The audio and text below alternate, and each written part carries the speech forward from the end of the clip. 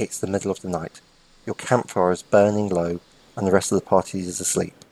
As you stand watch, you hear a rustling in the bushes. I'll draw my sword and I'll shine my lantern towards the noise. The leaves part, and from the foliage emerges a monstrosity, 7 feet tall. It has the body of a bear and the head of an owl.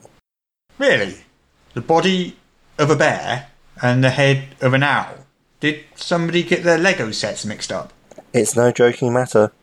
It advances on you menacingly, wicked claws glinting in the firelight. You know, bears are scary. How does giving it an owl head make it more scary? I don't know. Maybe it can rotate its head or something. I mean, what would such a creature even be called? Bear, body, owl, head. Well, you've never seen one before. I guess it's up to you. Body of bear, head of owl. Bear, owl. Bear, owl. Bear owl. I hereby name this creature a bear owl. I would like to note, for the record, this is a ridiculous creature. I'm sure you just made it up. No, it's right here in the Monster Manual. What, really? You mean like that 10-foot cube of gelatinous jelly you introduced last week? Yeah, that's a gelatinous cube. Classic D&D monster. What do you take me for?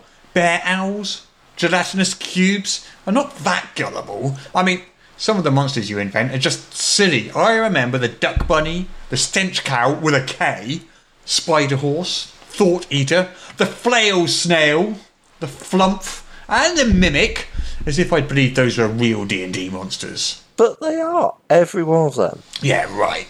Next you'll be telling me moonrats and Grell and the friggin' hippocampus are really in the books too. But they are. Look, I'm not making this up. I remember that roving mauler. What, a giant starfish with 5 cartwheeling lion legs and 2 heads? Come on. That's in the Tome of Magic from 2006. I have that book right here. Listen, mate, I need you to take this game seriously. I can't deal with all these comedy monsters. Sounds like you're going to have a tantrum when I introduce 1994's sentient stack of dirty laundry. The Ragamuffin from City of Splendors.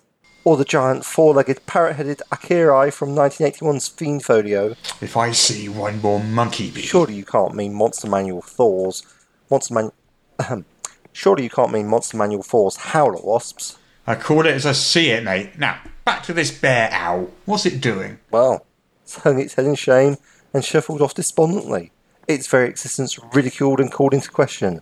You have mentally scarred it for life, and will spend the rest of its days with a crushing sense of its own ridiculousness, wishing that you'd simply slain it that night at the campfire.